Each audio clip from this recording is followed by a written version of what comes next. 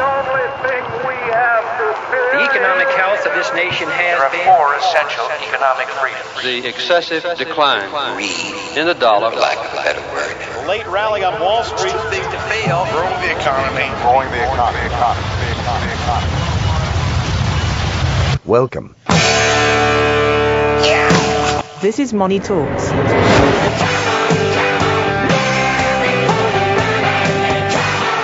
Well, good morning.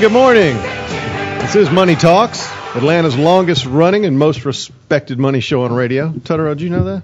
No, I did not. Since 1986, buddy. The most respected part's the part that tricks me up. Come on. That's just hard.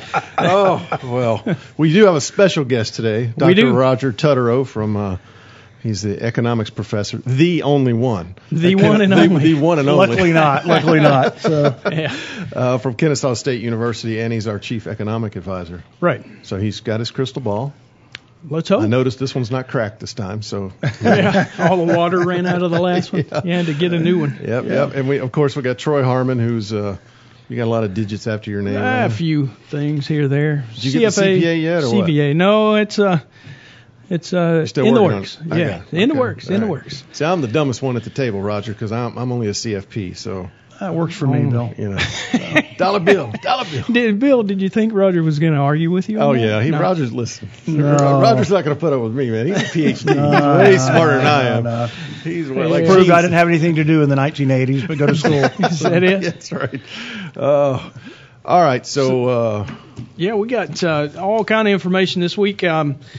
Obviously, we got some market data. The S&P 500 is up 10.5% year to date. I did see the Dow hit an all-time high this week.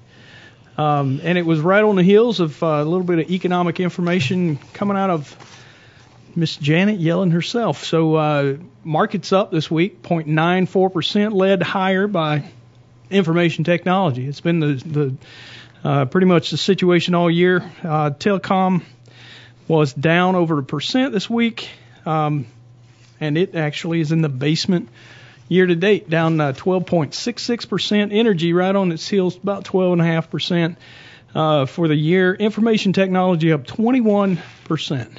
Wow. To me, that's unbelievable, but some of the big companies have actually led us higher with all their the positive. It's unbelievable. It's it's the heavyweights in the S&P 500 at the same time. They're not going to cover off the ball as far as returns. Healthcare's close behind, about 16.7%. So we can leave that information. Talk a little. I think we're 25 companies into S&P 500 earnings.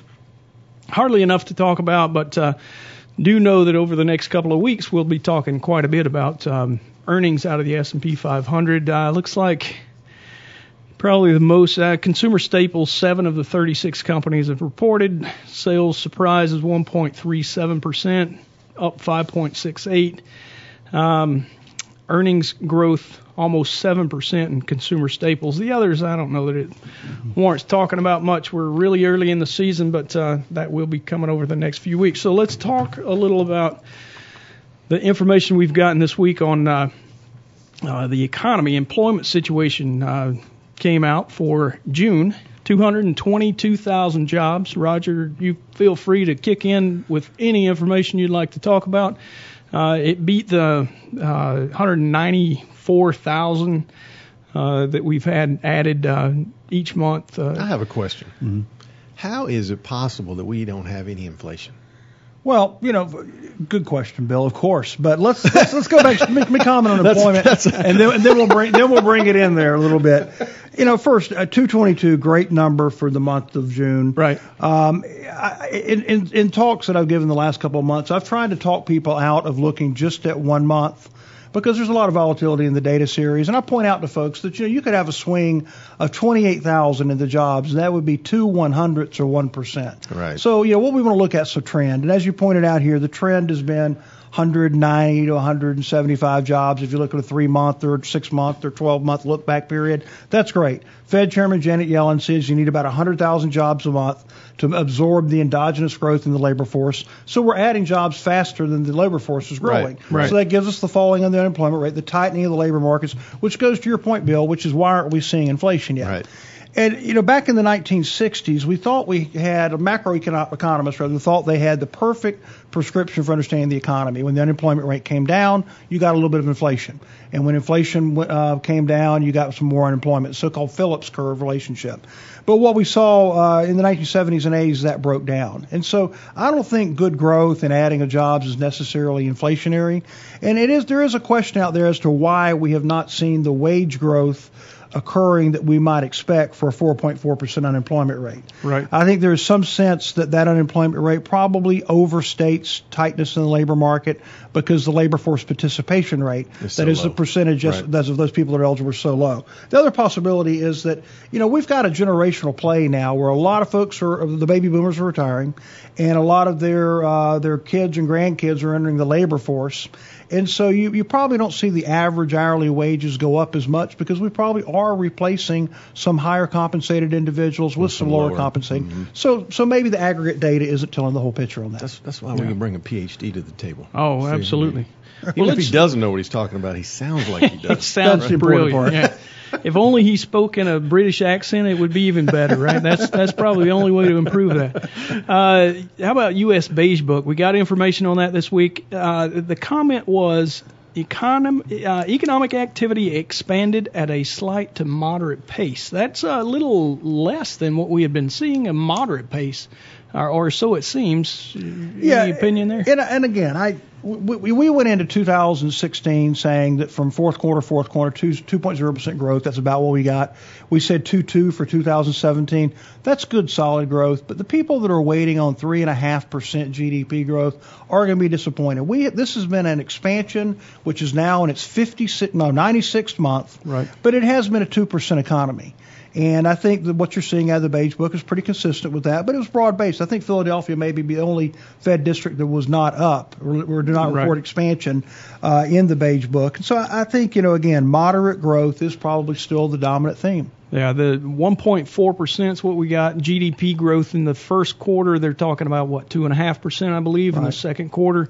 Like you said, it's not going to knock the cover off the ball, but and the other kind of what we parts. expect. We got to remember with GDP, we're talking about the production of goods and services in the economy, not what we sell. And in the first quarter, we sold a lot more than we produced. And so inventories came down. Mm-hmm. If you add back that inventory adjustment, final sales of domestic product, we've been up about 2.6%, which would be pretty good. And so hopefully that drawdown in inventories in the first quarter was a precursor for some inventory rebuilding in the second and third. Yeah, we did see some of that information. U.S. wholesale trade bounced back in May. Declining sales took a lot of the credit. But stockpiles rose 0.4%. So there you have it. Those it looks like durable goods advanced 0.6%. Non-durable goods held flat during that period for wholesale trade. Getting down the page again, U.S. Producer Price Index. Trend growth in the U.S. Producer hasn't been overly impressive recently, but immediate implications of the monetary policy are not significant. PPI for final demand rose 0.1% in June. There again, that's one of those inflationary numbers, right? Yes, well, Bill alluded to is this lack of there being a lot of price inflation out there. And we had seen the PPI, which actually had moved down some in the past couple of years. We had seen it start to rise a little faster, but it's settling back down again. Yeah. So most of the indications are, if you were looking for inflationary pressures building, the last couple of months haven't played into that story. Yeah, we're even below the 2% target of the Fed, right? As I recall, the Fed tends to look at something called core PCE, but if you look at the CPI, take out food and energy, core CPI is up. I think it's 1.7 over the trailing 12 months. So yeah. And PCE is not far from that. I think it's below 2 still, but just slightly. I'm I'm a public school educated guy. I went to Kennesaw State, so Hey, easy. They sign my paycheck, so I'm only kidding. Everybody here knows I'm an owl. As Dr. Gene says, the Harvard of the Pines. That's right. Yeah. Just going back to inflation and wage growth, because as an employer, it's hard to find good quality people. And, we have, besides being in the financial industry, we also have a real estate division that manages properties, single-family homes and apartment complexes, and we buy them and manage them and all of that. It's hard to find all different levels of skill. Right. And so we're paying more, but we're not seeing the wage spiral, because what you're saying is somebody who is 60 or 65 is retiring making 200, and we're able to hire them at 50 or 60. Is that sort of the theory? That's part of it. But again, if we're in a low price inflation environment, then that means that even more modest increases in wages actually contribute to welfare. It's easy to have a 3 or 4% wage rising environment, and then you're in a 5% inflationary environment and you lose ground. So when you're running in this 2% inflation economy, it doesn't take much in the way of wage increases to actually be improving people's buying power. But you're exactly right on the labor shortage. In the construction industry, there is no doubt we could not be building 2.15 million housing starts like we did in 2005 with the existing labor force.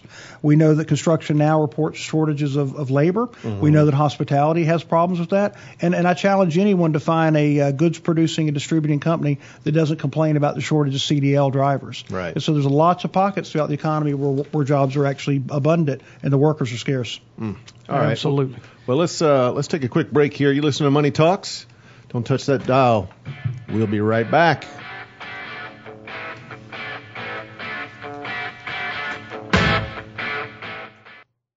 All material presented is compiled from sources believed to be reliable and current, but accuracy cannot be guaranteed. The contents are intended for general information purposes only. Information provided should not be the sole basis in making any decisions and is not intended to replace the advice of a qualified professional, such as a tax consultant, insurance advisor, or attorney. Although this material is designed to provide accurate and authoritative information with respect to the subject matter, it may not apply in all situations. This is not to be construed as an offer to buy or sell any financial instruments. It is not our intention to state, indicate, or imply in any manner that current or past results are indicative of future profitability or expectations. Portfolio holdings discussed are subject to change. There is no guarantee that in the future these securities will be held in Henssler accounts. As with all investments, there are associated inherent risks. Please obtain and review all financial material carefully before investing. Henssler is not licensed to offer or sell insurance products. This overview is not to be construed as an offer to purchase any insurance products.